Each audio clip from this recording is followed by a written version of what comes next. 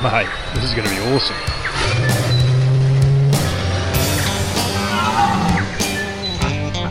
His mistake to come down this hill. Hit him. It's more than just a hobby, it's who we are.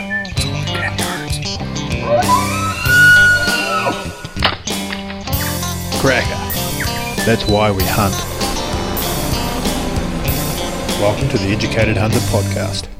This episode of The Educated Hunter is brought to you by Go Native. The legends at Go Native have put together a meal pack especially for our Educated Hunter listeners. This pack contains 3 of their pre-cooked meal pouches and 3 servings of mashed potato. You simply just boil them for a couple of minutes to reheat them, add the hot water to the mashed potato, and you're good to go. These meals are great because they are high quality, they're tasty, and they're very easy to prepare. So you can come back in the dark, and within a couple of minutes, you can have a high-class meal sitting on your plate, ready to go. They have also knocked $5 off the price for you, our Educated Hunter listeners. Just follow the link in the show notes or jump onto our website and there's a link there as well. When you get to checkout, enter the promo code EDUHUNT5. Big thanks to Go Native. I hope you take this opportunity to try out a few of their meals. I think once you do, you'll never go back. 2019, here we go. Firstly, I guess, Happy New Year to you all. I hope you had a good send out of 2018, good and festive. Caught up with a lot of friends and family you maybe hadn't seen in a while, and just took some straight out R&R. For the majority of us now, I imagine it's back to work. It can't last forever, but I just hope you enjoyed it. Today's conversation, the first podcast of 2019, was a cracker. I caught up with Jordan Munn, a young guy, super passionate hunter, if not more passionate conservationist. Hard to juggle those terms when he's so passionate, but I do believe conservation sits a little bit stronger than purely hunting.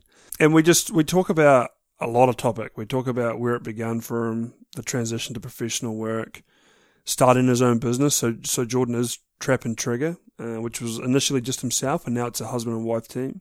Dog work, the technology, the international work.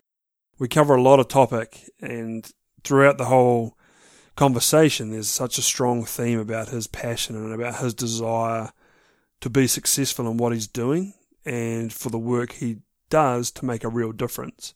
For me, it was a great conversation, and I know the listeners out there are going to believe the same. So please just get on, have a listen, and just enjoy it. I've mentioned in the past, and I'll mention it again, please, anybody that's got any feedback or suggestions for us, don't hesitate. We've got thick skin, but we're an open book too. We'd love to hear any thoughts, any constructive criticism, just anything as a whole. We're starting to get a bit more interaction with the group and listeners. So it's we're going to start making some changes. We've got a lot of podcasting coming up this year. We're away to Reno tomorrow, and so we'll get a lot of international input while we're over there. But we've also got a lot of New Zealanders, guys from culling histories through to current guys to just really strong recreational guys. Lots of good information. So please don't hold back and reaching out to us and talking to us. And just enjoy this podcast. It's a cracker. Thanks. Okay, so Jordan, good to see you. Thanks for popping in on a wet Central Otago day. Yeah, middle of summer. It's not the best time actually to be travelling. No, not ideal. And you're transiting back up north from Southland? Yeah, that's right. Yeah, we're working in Wellington region at the moment, and we've still got a handful of stuff down in Southland. So after this Christmas break, we're just tracking up north with all our gear. So just set up for a bit more of a permanent setup. Yeah, nothing quite like that transit. Where did your hunting begin? I've got a funny sort of a beginning. A lot of guys might have had their father who taught them how to hunt or something like that. But I can remember going out to do some track maintenance for Doc in the middle of Fiordland with my father. I think I was 15, and we took a rifle out there. My dad's, he's always had rifles. He's shot the odd rabbits and possums, as a child. But we were out on this island, and he's like, we'll take the gun for a walk this morning. And then we get a couple hundred metres up the track, and then he shoots a deer. I was like, wow, it was quite impressed. I was quite impressed. I said, how many deer have you shot now, Dad? He's like, 1. So that was my introduction to hunting. I watched my dad shoot his first deer, and I was 15. And it happened to be that same trip to that Resolution Island, that same trip when I shot my first deer. So he's like, the second last day, he's like, you may as well take the gun for a walk. So I walked out the hut door early in the morning and up the cove, and I could barely hold this gun up. It was an old 308. And yeah, just shot on my first stag. So a kind of a strange introduction to hunting. Like I wasn't eased into it. It kind of all happened at once. And from that point, I was kind of hooked. Yeah. That's awesome. So you're just hearing that.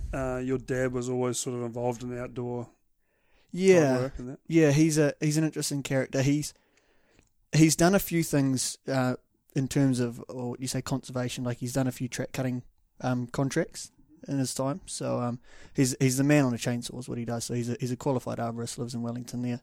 Yeah, no, he's always done like, bits and pieces outdoors, but he's never been like a hunter, or he's never climbed mountains or gone camping, that sort of thing. So yeah. Cool. Yeah, no, that's quite a into the fire entry, I guess. Yeah. And that's where it started for you then? Yeah, and so that's where it started. So from there, a few of my friends at school, their old men did a bit of pig hunting, so I tagged along with them, and I picked up my first firearm at 16 and shot a couple of deer on my own. And it just progressed from there to, what are we now? We're 9 years on from that point. Yep. Yeah, you're still a youngster compared to me.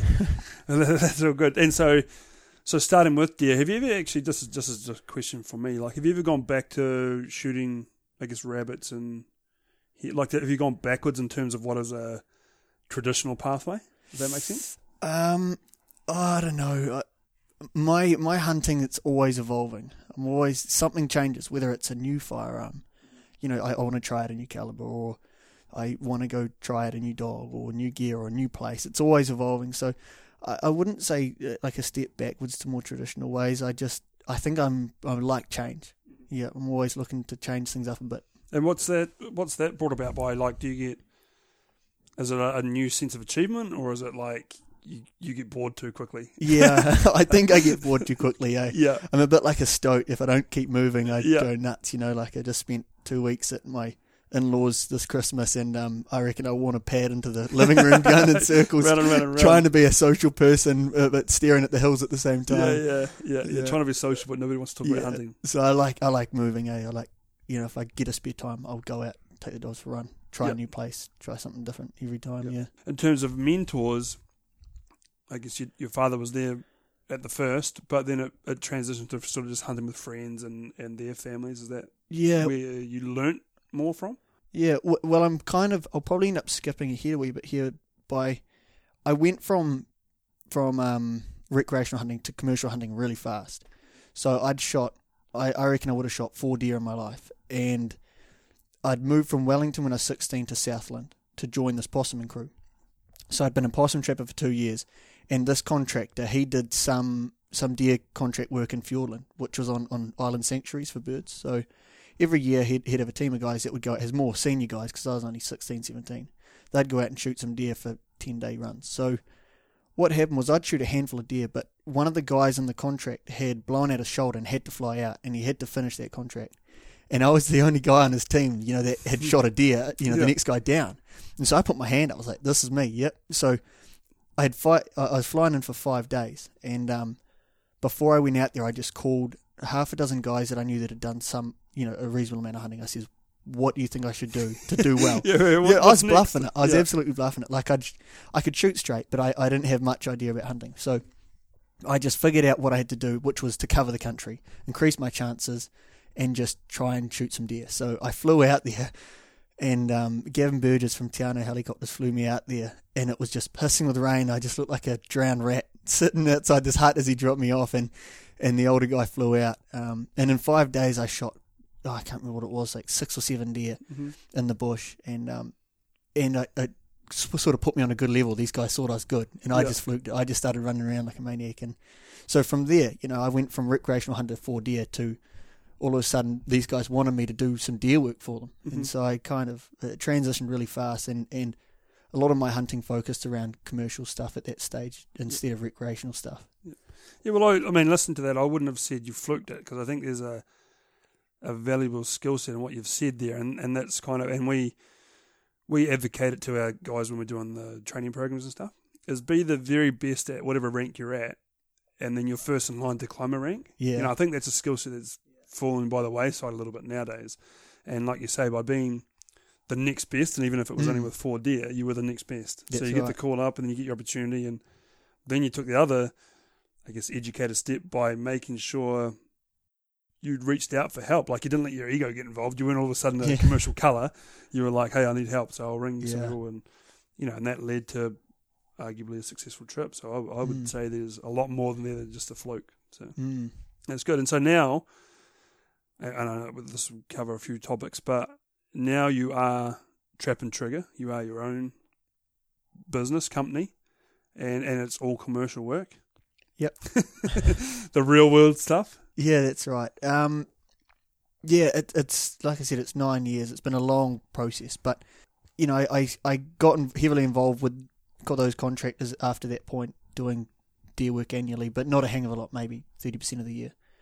And from that point, I become self-employed as a sole trader. So I thought, well, I like this work, but I want to take a step sideways and kind of run my own little ship, which had some benefits for the contractors as well. It meant that they had a bit of flexibility to call me in and call me out. So you set myself up, GST registered, and put the word out there to a few guys, and started doing a bit more travelling to pick up some more hunting work.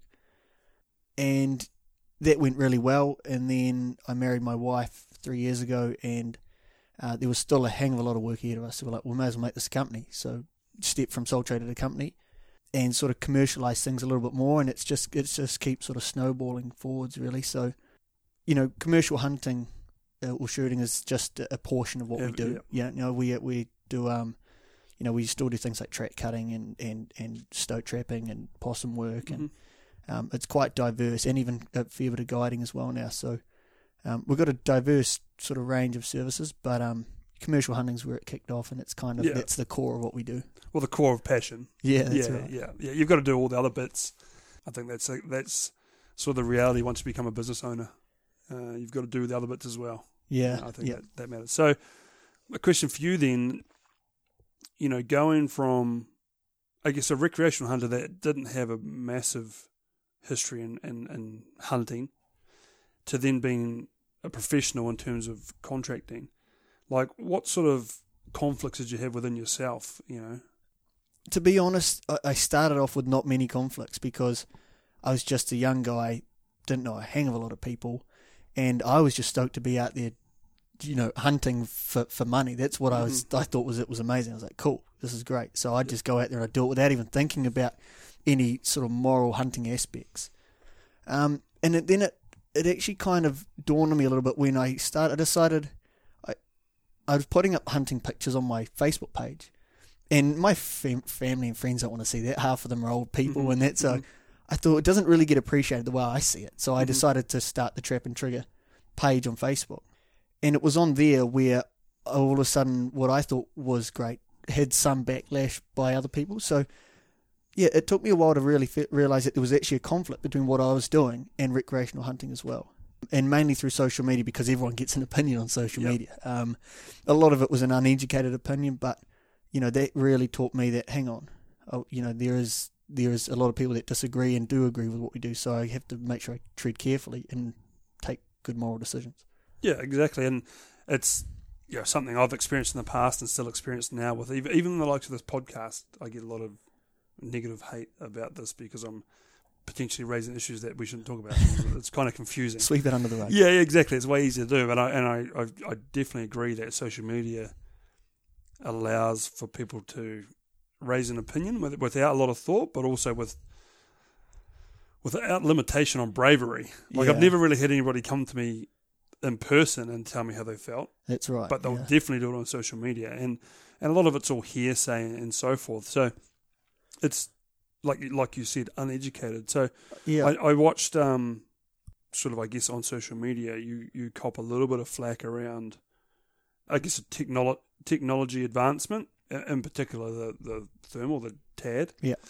So run me through what the device does and why there was a need for it, but then also run me through how you felt personally about the attacks. Yeah. I'm going to take us a couple of steps back quickly to that conflict which draws into this. So I realised on social media that there were right and wrongs and hunters' views, as opposed to what I thought was right and wrong as a professional hunter. So that's when I really started looking into the purpose behind what some of these guys were calling me in to do. So Secretary Island deer eradication, for example, it's the biggest deer eradication we've done in New Zealand, and it's loaded with a hope of named native endemic species. So I really started to take a lot more pride in the successful projects that actually mean something. We're putting takahe out there now, and it's quite likely to be kakapo out there soon, and so I really had to find their meaning to do the job. And so now, as a bit more maturity, I'm driven by those projects that actually have a good purpose. I don't want to go out and shoot 200 deer in a place for an industry and then come back and shoot another 200 deer the next year and then the next year and say that I'm doing something, because I'm not. So I really like to chase those operations that actually have a core meaning and are going to be successful. And so based off that, I've now grown into this passion for hunting and conservation. So I understand both aspects. That Secretary Island I mentioned about, it's a hang of an island, and I was only there for the tail end of it.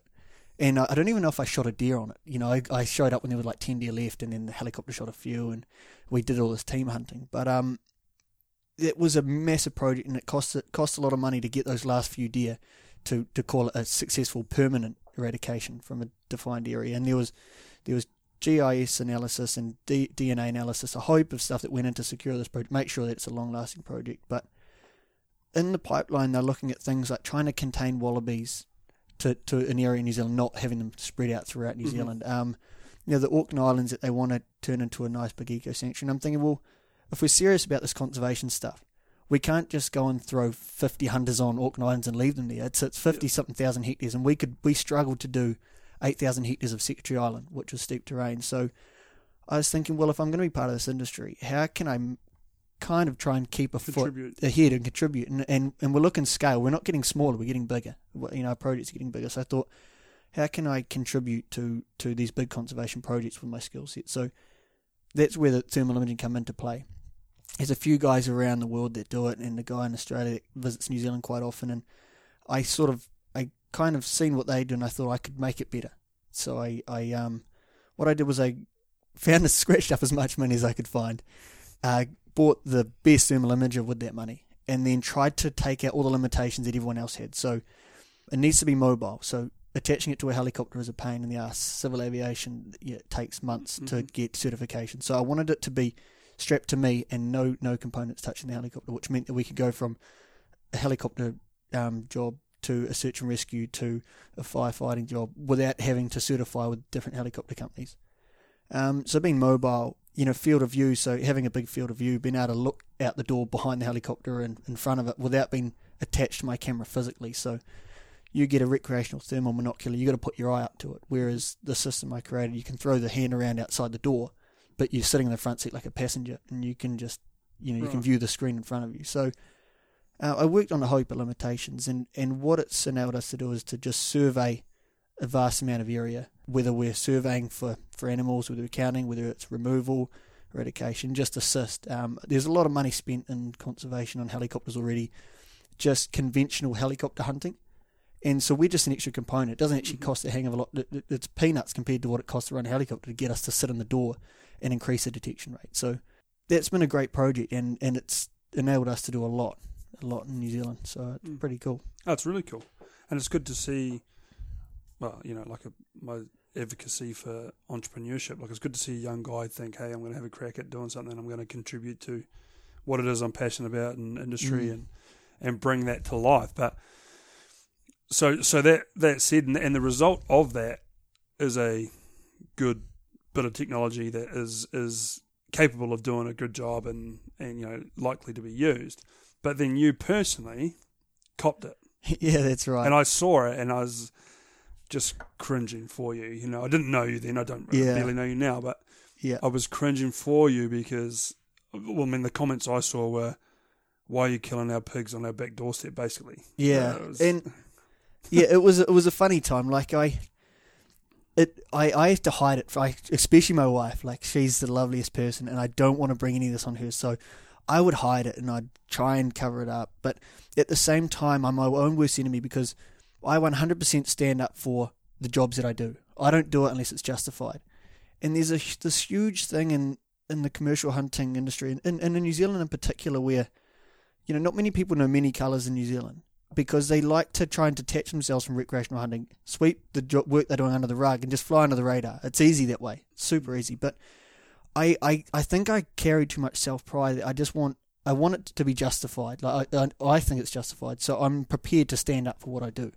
So if I've been called somewhere by, say, a local iwi to do a deer job, and people are against that because they might shoot deer in that area, well, I have a look at the aspects of why we're doing it, what the forest health is like, who's actually employing us, and I'm happy to stand up for those rights, and that's why we do it. So I put some videos on social media about what we were doing, and people took it as a huge threat to recreational hunting. They thought that I would enable people like Doc to eradicate entire species from New Zealand or whatever it might be. And that's just their views.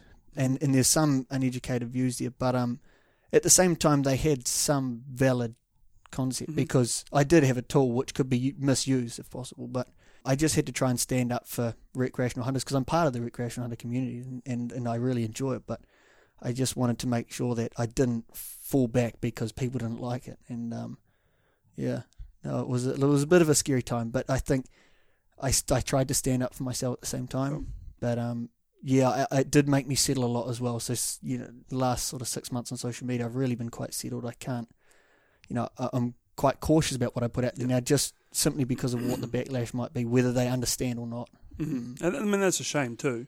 Yeah. But it's also a good bit of learning. You know, like I think it's the kind of learning that all hunters need, not commercial, not, you know, like just hunters as a whole. We all need to probably take that little bit of reflection, sit back and think about, should I put this on social media? You know, and I've raised it in other podcasts. Like, I think, you know, we need to definitely tread with caution there. And I see it on a lot of these Facebook groups now. They're either posts aren't getting shared or they're getting removed, or when conflict comes up, it gets removed. And I could argue that they're doing it for the right reasons, but they're doing it because it impacts the pages and stuff. So yeah. So it is, you know, it is a good thing. You know, you touched on like the uneducated view, and you know, I sit loosely in the same camp as you, recreational and commercial hunter. It's a difficult one to advocate because I get it. My recreational friends, they can't see the truth in what I'm doing all the time, and vice versa. But how do you think, as an industry, and I'm not talking purely trap and trigger, like Department of Conservation, Osprey, all those that are trying to work to a bigger picture, like, do we need to communicate more? Do we need to communicate better? Do we need to evolve more? Like, it's threatening. That's the trouble. Yeah. Like, you've got to be pretty brave to even suggest that you're going to do something, let alone that's right. Let alone try and organise and talk. I think a part of it is just, it doesn't matter. There's a saying that an old guy told me. He said, to every action is a reaction. It doesn't matter how educated people are. If something's going to happen, there's always going to be some form of reaction. You know, you're never going to have 100% of people on side. So being prepared for that is one thing. Is you know, what kind of friction are we going to get, you know, with this project, and how do we, you know, make that socio-political environment better? You know, what do we need? Do we need to educate these people? Do we need to show them something, or can we compromise? So I think being prepared is a big one. And I see it a lot in big projects at the moment that before anything's engaged now, there's so much consultation happening. It's getting, you know, it's getting out of hand where there's so many people getting reached out to talk to, and then the projects are stalled to try and make everyone happy. But being prepared is one thing. So I don't, as long as I live and put something on social media, I'm probably going to get somebody who doesn't quite understand. Mm-hmm.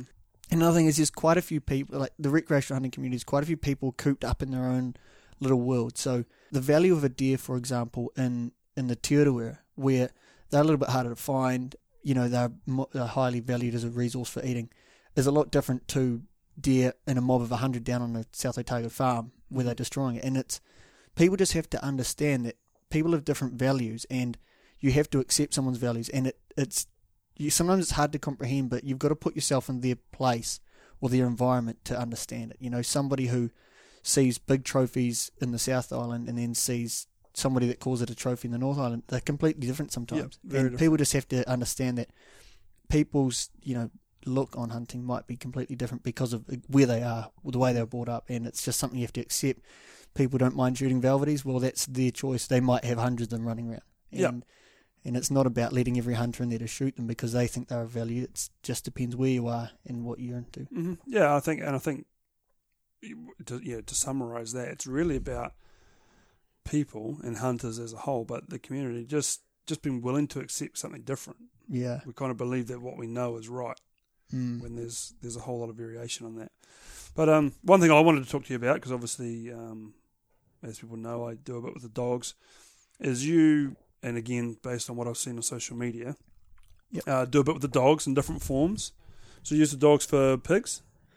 Yeah, so that's another evolving snowball.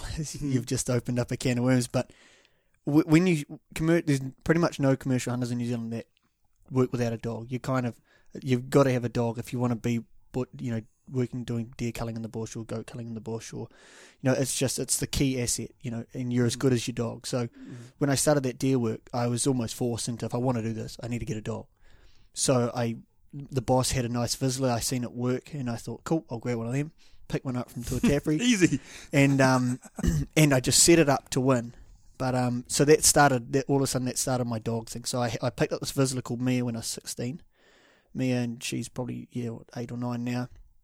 And I was always driven to take her out and shoot deer, whether it was to enhance my commercial ability or just my recreational ability. So I think I cracked it a little bit. It's a combination of getting the right dog, having luck with having the right dog, and then being able to train it as well. But I think I had a really good dog, and I set it up well, and I put in some hard work to get her running. And she's an amazing pointer. Like she'll, deer, pigs, and goats is what we focus her on, and she'll pick them up and she'll let you know when they're close. Mm-hmm. And she just got all the right aspects that you need for a good bush pointer. So that started, and then a bit of commercial pig work come up, and so we're like, right, let's get into pig hunting. I'd done a bit of pig hunting with friends. I thought, let's do this. And with a little bit of dog experience from pointing and that, and some goat work, I picked up a couple of young pups and trained them up. And the same thing, snowball effect. I like taking them out to do the work, and then in my spare time, I'll take every second I can to get the next pup going, going, and just keep progressing. So I've got this thing for dogs. I don't know what it is, but I can't get enough of getting dogs running. Yeah, mm-hmm. And I think based on my experience and listening to your talk, the guys that naturally have it with dogs naturally have it, and not everybody does. Like some guys, you see them just flogging a dead horse, and it's their relationship with them and the dog. Yeah. Like it just isn't a mix. And then you see some guys just seem to have this fluke ability to get gems from from anywhere, And I think that's sort of something that just can't be recreated, Yeah, that's right. It's but time and effort. Yeah, time and effort's a huge one, and the founder of it. Yeah, and a lot of people ask me, how do you get it to do something? And all I can say is just be consistent and put the time and effort in it. It's not going to learn on its own. But I think I've been a bit lucky because I've been forced into that commercial aspect of hunting. I've had to have quite high standard dogs. So we're always in public places in national parks, around birds and on boats and in helicopters. And there's such a variation at different people's houses and staying at accommodation. So I've had no choice but to have dogs that listen when they're told. They don't, they're super toilet trained, because they spend half their time in the back of the ute. They're, they're in helicopters and they're around people in the public. And so they've actually been quite disciplined. So I've been forced to make sure that they're disciplined dogs and that they're target specific, they do what they're meant to do. And I suppose that commercial aspect has helped me kind of, shape them into really sharp dogs over time. Yeah. So how often, like, obviously contracts come and go, but like if you were just to recreationally pig hunt, how often would you be out? Yeah, it varies depending on where we are and what we're doing. But, the last 6 months of 2018, I was out 2 or 3 times a week, recreational pig hunting. I'd knock off work at 4 o'clock or whatever, and I'd text my brother who runs a calf, and I'd say, pig hunt, and he'd say yes, and then I'd say where, and he'd say how about here, and so we're like he gets home early, I get home early, and we're gone. Yeah. And and because we're in the Wellington region, there's a surprising amount of pigs. There's probably the shittest bush in New Zealand, but there's quite a few pigs around and they're handy. So we figured out a few good spots, and we were just able to go and catch a pig after work quite quickly. So, we've been quite driven by having handy pigs, and we would get out at least 2 or 3 times a week for a long time. And it's good for the dogs to have success. Like it's hard to it's hard to get a dog really firing when they're not 100% sure what it is they're supposed to be firing on. Yeah, that's right.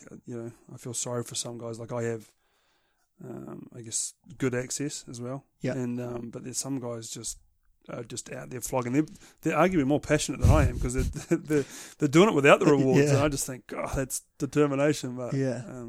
But definitely need the rewards. But they get, those guys, at least when they have a successful hunt, it may be fewer successful hunts, at least the reward is greater. Reward's to them, higher. Yeah, it's higher, yeah. But, we started our pig dogs with no private access. So Jackson's my younger brother, we had a dog each as pups, and we weren't worried about where they come from. We just looked at the breed, we thought, yep, looks like an alright breed. It's got a couple of traits that we liked, which was bit of collie, greyhound or whippet, and we picked these two pups up, and we just started marching through conservation land where we knew where the pigs were, but publicly hunting, we were just marching through it. We picked up this pig dog who was half ass, and it chased deer and stuff, and it wasn't a good start, but it caught us like a handful of pigs. So being a commercial hunter, I still had to start from scratch, and we did a lot of miles on conservation land to get those pups running, and then it grew from there when a little bit of work flowed and things progressed. What I found interesting was that we decided that the two dogs we had, that we could now split them, run one each, and have a pup each.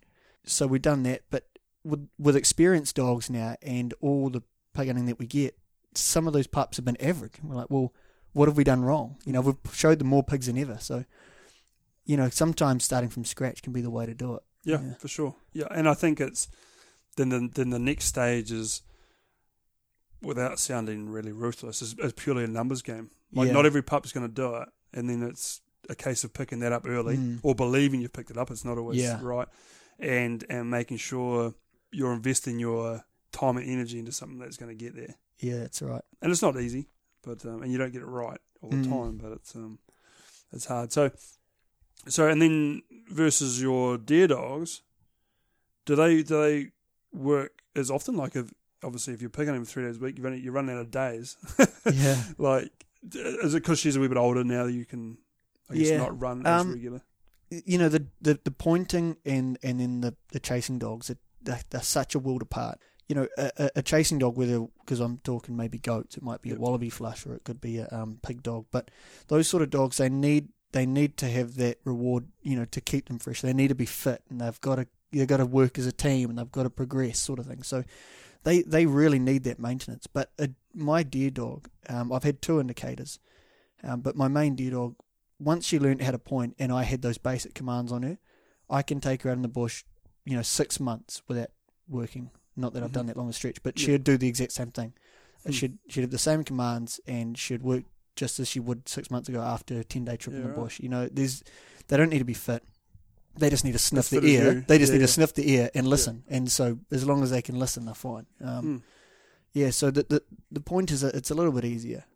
I had this indicator bailer, which was a combination of two. So it would I mainly use it for goat work. So it would point goats, and then if one escaped, you could send it away to catch the last one. So she could point, and she'd do it on deer as well. But she was an awesome dog, but took a little bit more maintenance. And she wasn't that. She was a jack of all trades, master of none. She wasn't the best pointer, but she wasn't the best bailer either, compared to both sides. So she was pretty cool. But I actually lost her in the Wanganui National Park about 2 years ago, maybe. She broke her leg, and it was a irreversible sort of an injury. So that sucked. So picked up another pup this Christmas. So hopefully another champion. Yeah, another jack of all trades. Hopefully.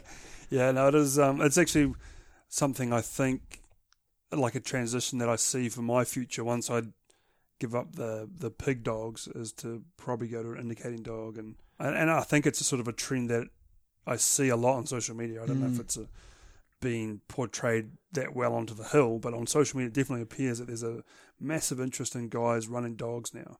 Yeah. I think with all the Department of Conservation land that's out there, all the deer that are out there on that land, like there's a lot of opportunity for guys to go and use their dog. Whereas we start pig hunting now, like you get a lot of conservation land, but like down here, there's a lot of conservation land that needs a bit of access through farmland, and the dogs can be a real limit, or the pig dogs per definition can be a real limitation on that. Yeah, whereas for sure.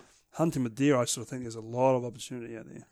And I think the deer numbers at the moment are quite scary. It seems everywhere I go, there's increasing deer numbers, whether it's private land or public land. in cities as well, places like Wellington and different areas, you notice that they're getting a bit more habitualised to people and showing up around the roads a lot more. Small reserves and council reserves. There seems to be a growing focus around these deer showing up in places where they usually wouldn't. And it's a combination of, just not being able to shoot there, but people harbouring them. So small landowners who like to see them and just leaving them there. They're happy to see them, but they don't realise that over time that population grows. Yeah, and I grew up with it, really, because there was, I guess when I was a young hunter, not that, geez, I'm making myself sound real old, but a younger hunter. So when I was starting out, deer numbers were quite low. Yeah. So if you were, say, picking on a private property and you mentioned about the deer, they were like, oh yeah, but don't shoot any females. Yeah. Only shoot a spiker or whatever. There was some sort of limitation on what you did, which was probably a good thing based on the number of deer there now. Yeah. But the reality is that's transitioned now. Now we need to start shooting some hinds in particularly. Yeah. And it's awesome to see, and it's good that people like to see them and so forth. But the reality is, now what needs to happen is they need to be managed, and that means harvesting some. Yeah, yeah.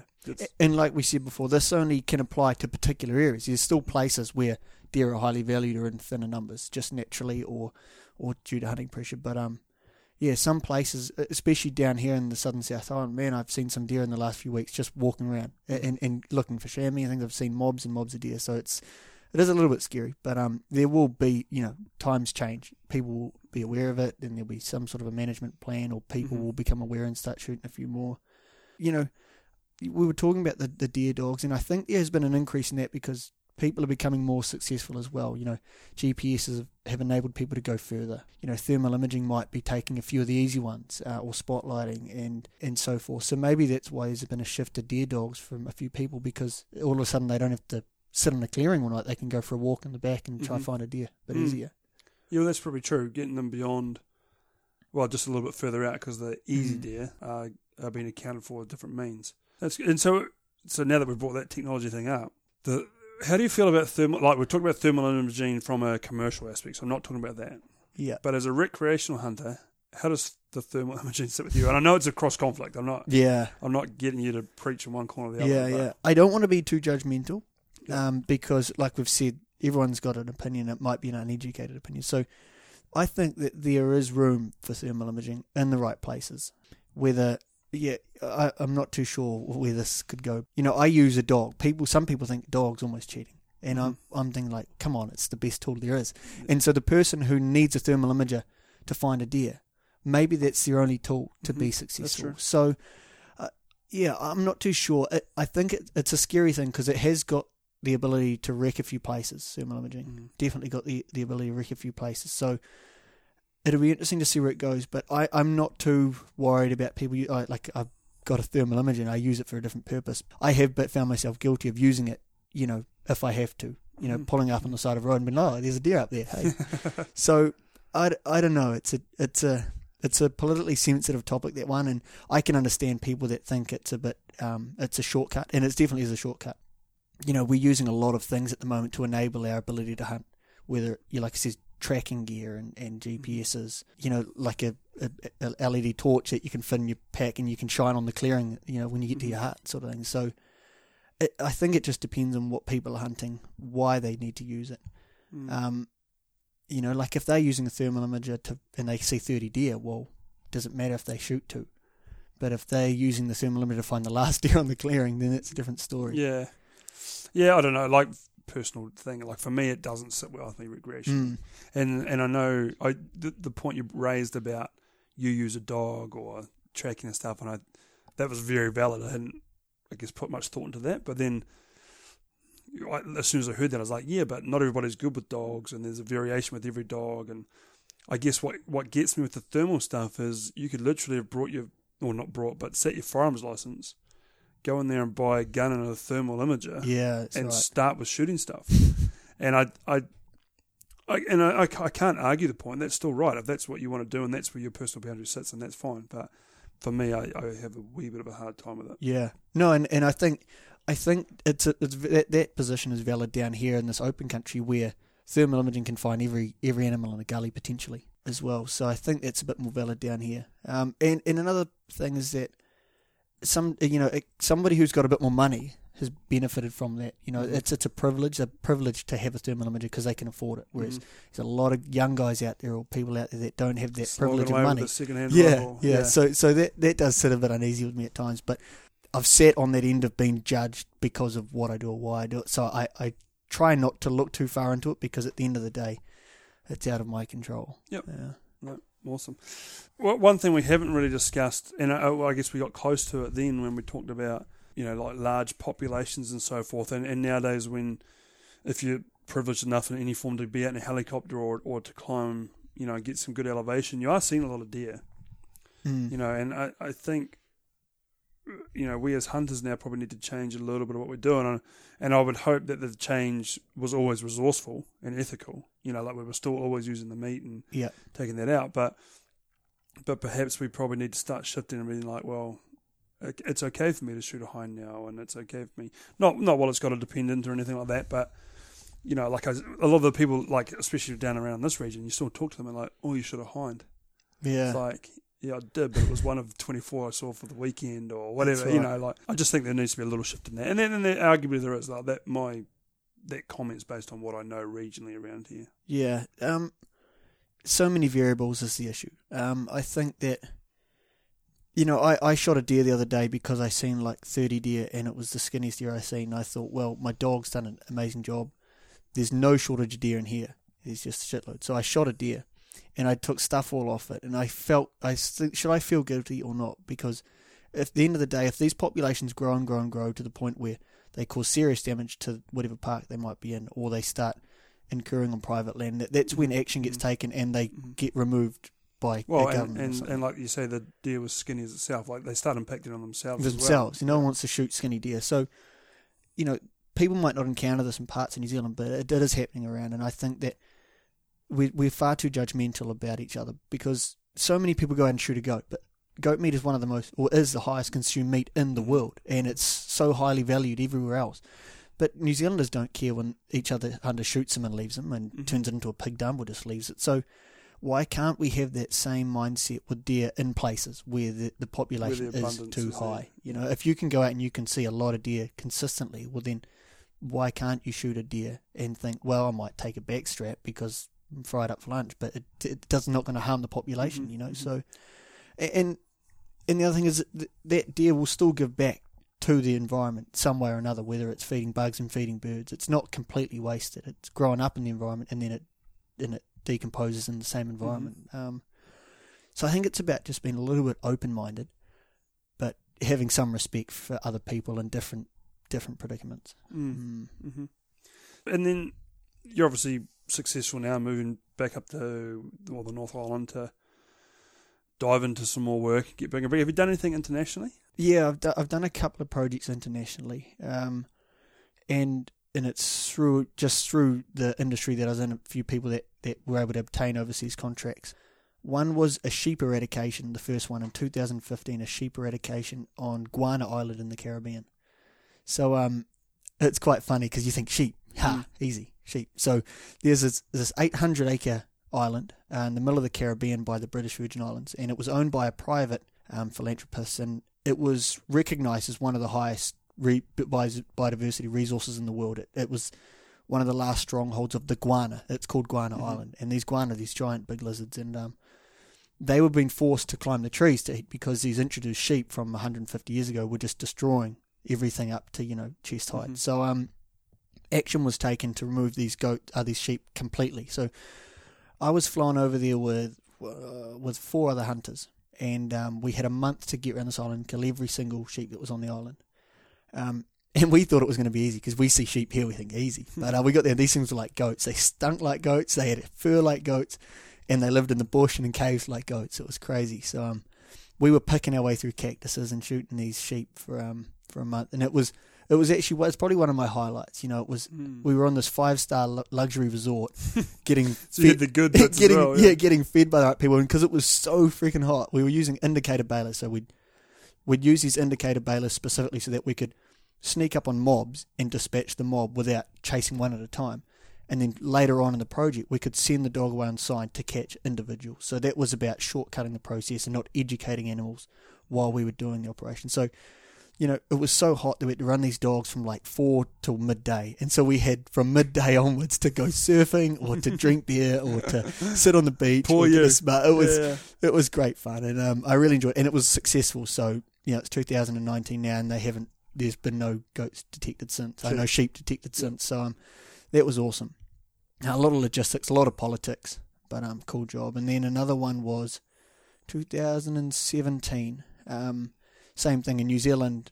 Guy obtained a contract to remove the deer off an island in Canada, off the coast of British Columbia, and it's a place called Haida Gwaii. So the Haida Gwaii National Park, and in that national park is an island called Ramsay Island. It's about 2,500 acres, I think, if I'm correct. I might be wrong, but so we got flown over there with our indicator dogs and some chasing dogs, and we lived on a big house barge. We did a fair bit of aerial shooting and a fair bit of ground shooting, and we chipped away at that for, I can't remember, it might have been 2 months or 3 months over there. Mm-hmm. Yeah, and that was a cool project, just seeing a different part of the world. But people are like, wow, like such a great experience. But at the same time, we flew straight there. We're on a boat, we're on a helicopter, we're on the island, and we just stuck there, and we just worked day in and day out. I mean, you learn a lot. It's great to see other parts, but we didn't get to go sightseeing. Yeah. We were there to work, and that was a cool project. We that's where thermal imaging. We use thermal imaging.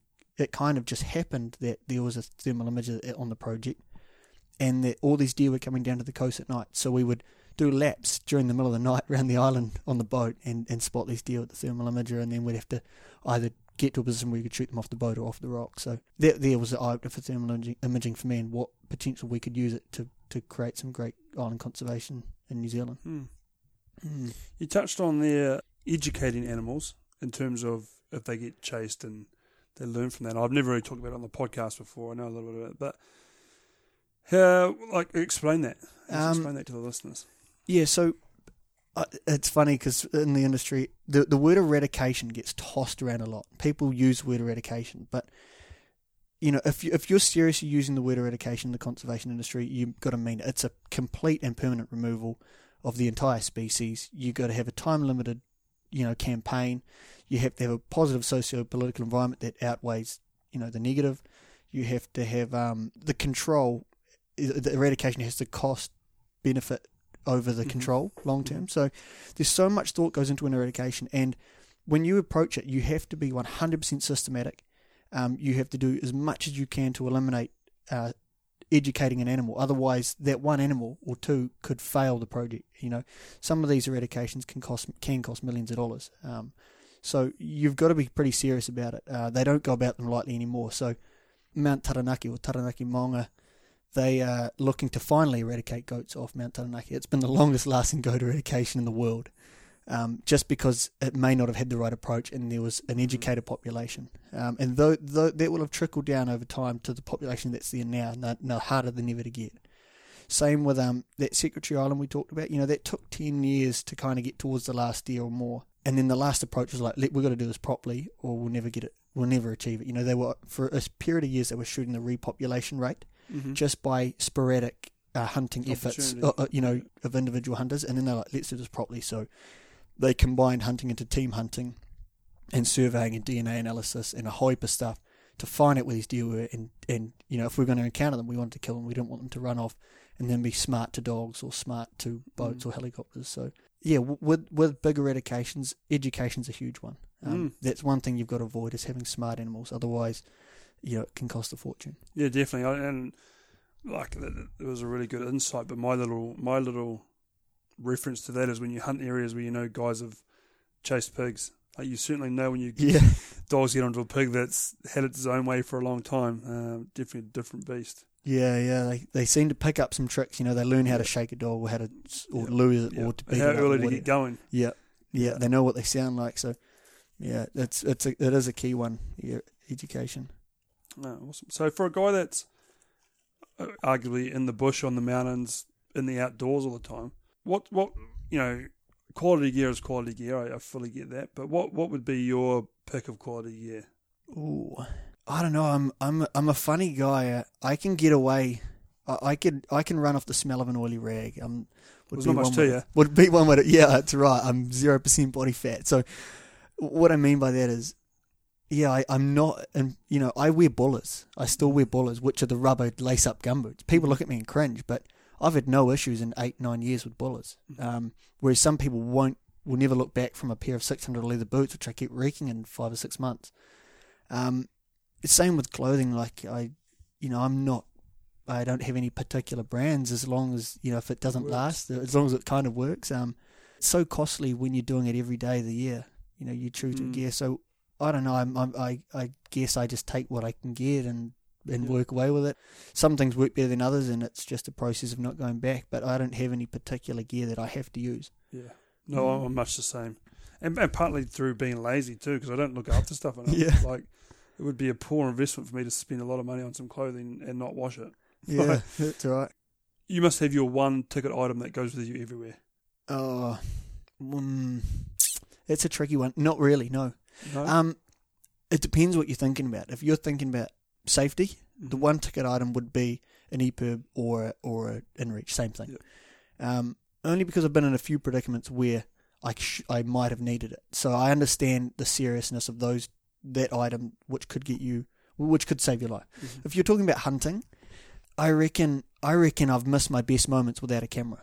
Yep. Whether it's just a phone, whatever it might be, but there's so many times that I wish I had a camera. You might have had a gun, but you couldn't shoot it, so you should have had a camera. Or, there's something happens where if you had a camera, you'd be like, man, that is cool. Yeah. So I think a camera would be one that sometimes I quite often regret that in terms of hunting, because you only need a firearm when you want it or need it, and same with a bow or whatever it might be. But a camera, you can kind of capture anything with a camera and take it back with you. Yeah, and it doesn't have to be hunt or harvest related either, because when you're out all the time, you see a lot of other stuff that's it could be anything. No relation to what you pull the trigger on. Yeah, giant waterfalls or caves or whatever you might find. Yeah, there's always something that you wish you had a camera with. No, I definitely agree. And there's obviously guys out there running really good cameras, and you can tell the quality. But for me, it's as long as it's a camera that you're willing to use. Like, there's no point in having a really good camera at the bottom of your pack because you're probably going to miss it. Yeah. So, like you say, if a point and shoot on the hip is probably that's right. arguably better for somebody like me. And these, the iPhone cameras are so amazing. I've lost a few iPhones now because I always have it in a pocket on me in the bush, always.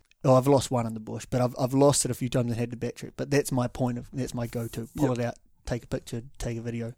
As well as now I spend half my time working in the bush, but also answering calls and emailing at the same time. I spend just as much time. That's the reality of life. Sitting down, working in the bush on my phone as I do working properly.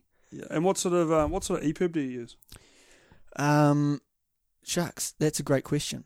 I can't even remember the brand of it. The little egg-shaped one. Little. I do know the one. Little green, yellow egg-shaped one. I use that PLB one, so. Yeah. But I've just picked up an InReach, a Garmin InReach. I like that. Well, it's now a requirement for work to have that communication there. So I've used the InReach a few times just to say, pick me up later, it's too wet, or whatever it might be, or I'm good for the night, whatever it might be. Yeah, so, I've just got myself an InReach, and I've yet to really challenge it, so I don't know, because I've heard mixed results on them. Oh yeah. But my EPIRB as a go-to for me. Like, I've had a couple of back surgeries and a knee surgery, and the intention is to never have any issues, but it doesn't take much of an issue to kind of limit you, especially if you do a lot on your own. Yeah, that's right. So that's definitely my go-to kit. I think the difference between the two is an EPIRB's reliable. You're always going to be able to pull out and use it, but a Garmin, so an InReach is always going to go, but so I've confused myself. I've gone back to front. Yeah, so a Garmin InReach, if you don't charge it, it won't work. So you got to make sure that you preserve its battery life and that it's good to go when you need it. Whereas at least you can pull an EPIRB out of your pack and it's going to go as long as it's within that battery life. Or something. Yeah. So that's the pros and cons, I think. No, they're good little units. And so for Jordan, obviously you've got, I guess, some personal things coming up with the shift up there. But what's in the future for Jordan or Trap and Trigger? Yeah, tricky one. Well, I'd like to know, but my life is such a rigmarole that I never know what's around the corner. It seems to be, you have a plan and then something better surprises you. And like I said, we're extremely diverse. We do a lot of guiding. We do some guiding. We do small pest management and big conservation projects. So I like achieving big conservation projects, whether it's island eradications or whatever it might be. I like something that has a long-lasting result. So whenever they show up, I've got my eye on them because I'm keen to do so. I'm keen to be a part of history in some way and make a difference. So achieving some of them, and quite often, doesn't matter who you're only a key role in those projects. It's never a one-man band. It's always a big team of guys. So yeah, there's a few projects coming out that I'm keen to get involved in, and there's discussions there. So I think conservation project. I love guiding people, and it's just the same as taking a young fella out. The only reason I like guiding is because I get paid to take people hunting, and I just take so much joy out of that. And with our guiding stuff, I don't set it up so that we make even money out of it. In fact, we make less money than all of our pest control stuff. In fact, that's the reality of guiding as a whole. Sometimes we break even, but there's just something about somebody comes to me and they want to get the species, and we figure out the budget, and I say, well, this is what we can achieve, and I think in my mind, what is the best way to go find a chamois in New Zealand and get it with their budget, and then I create the hunt for them, propose it to them, they say cool, and then you get to go out there on this ideal hunt, which I've kind of balled up because they might not be from New Zealand, and take them out there, and to see them successful, or even I had one guy who wasn't successful, but it was still one of the best guys I've done. So I take a lot of pleasure in showing people New Zealand how nice it is, and how scenic it is, and that I really try to take them to a place where if the animals aren't there, at least you can still look around and enjoy yourself, because that's the beauty about New Zealand is sometimes you just want to get to the top of the hill to look around, not to glass. It's just it's such a cool place. So how much guiding are you doing? Just a handful a year, no more than 10 a year. But it's increasing probably because we I don't know, it is increasing because we have put a little bit of marketing into it, but I've got to be careful because it will pull my focus away from longer term future projects. So I like it. I like to keep that ball rolling and get out there in the hills as well. It gives me an excuse to get back in the hills as well, instead of stuck in an office or running trap lines or something. So yeah, I like the guiding, but I don't want to make it a mainstream thing. The opportunity to take people out is good enough for me. Yeah. Well, if you enjoy it, it's always a shame to turn it down. Something that you enjoy. Yeah. But that's awesome. This has been a really good chat. Really enjoyed it. Cool. How far through are we? Almost done, are we? Yeah, I think so. So there's one thing that it kind of bugs me, and I want to make a difference, and that is bridging the gap between commercial hunting and conservation and recreational hunting. So you got two conflicts. Conservation, they want to remove species that are harmful to the environment to whatever extent they might be. And then hunters want to enhance their environment so much that they can walk out the door and shoot a deer at times. So there's a big conflict there. And then with topics like 1080, the tar cull, things like that, there's such the stench between hunters and conservation. Like I cringe when I walk into a dock hut and I see F dock or and all these insults. But there's nowhere else in the world where you can go out, spend 30 seconds on the internet, get a permit, go and shoot as many or whatever you want on conservation land at no cost, with maintained tracks, with these backcountry huts, and it's such a privilege. Although there's things that we don't disagree on at times, you have to think about how privileged we are and spend more time appreciating those privileges instead of not appreciating what else goes on. And so, because I see a lot of background to Doc's logic, or a lot of the benefits that they gain from some things, I'm stuck between a rock and a hard place, but I've got no choice. It's what that's where I am. And so I would love to see a little bit more appreciation from both sides, where conservation do value hunters and not just their efforts on the hill, but the whole hunting, their opinion. Yeah, their whole hunting opinion and what the value of a game animal is. And same with hunters to conservation, that they are there to try and look after the land. And the people that I met, they all do their best.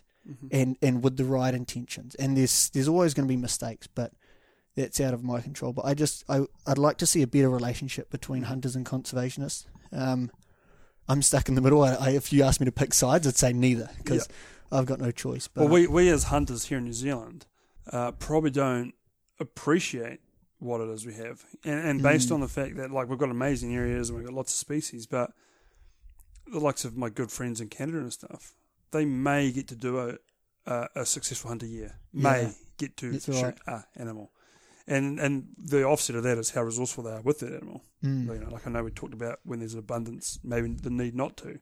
But versus this, when they draw that tag and they get to do that whitetail hunt, you can be sure they are going to take every little bit of that, because that's and we are so far from that. Like, our argument is that we can't go out and get 10 deer a year. That's right. Like, it's the complete other extreme. But it is definitely a case of needing to be able to communicate between the two, between hunters and conservationists. Yeah. And being able to listen, because that's probably what's missing at the moment. We're sort of very willing to say, but not a lot of listening. But and like you said, you just look at other people who are in a different position. Like Australia's national parks, there's no huts, there's no firearms whatsoever, and the government culling them. It's the complete opposite here. The world would turn upside down in New Zealand hunting if it went that way. But if you actually look at the history, DOC do when they get the opportunities, they do what they can to allow hunting to happen and to kind of preserve it. There's herds of special interest and things like deer repellent. I know they're only compromises, but at least they're looking out for hunters. And it's a growing thing. So and at least the consideration's there. Yeah, that's right. So instead of saying FDOC, think about working with them. Contact someone, go to the local office, or be part of an organisation that work alongside them, because that's the only way your views might get seen.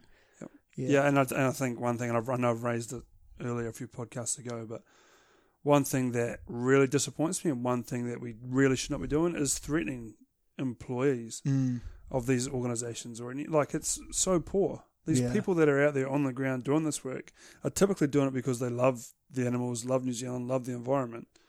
And the stories of wheel nuts getting undone and it is so poor. Like, it is distasteful as a human. Yeah. Let alone your hunting interest or whatever. Where it sits with me, and I've probably said this, so I'm probably repeating, but as an 18-year-old, and it's not the path I took, but I would have probably taken a path with Doc, just to be a little bit like you, being out in the outdoors, potentially killing something, hunting something. And then to think that somebody might undo my wheel nuts because that was my passion. Like, what the hell, New Zealand? Yeah. That is so poor.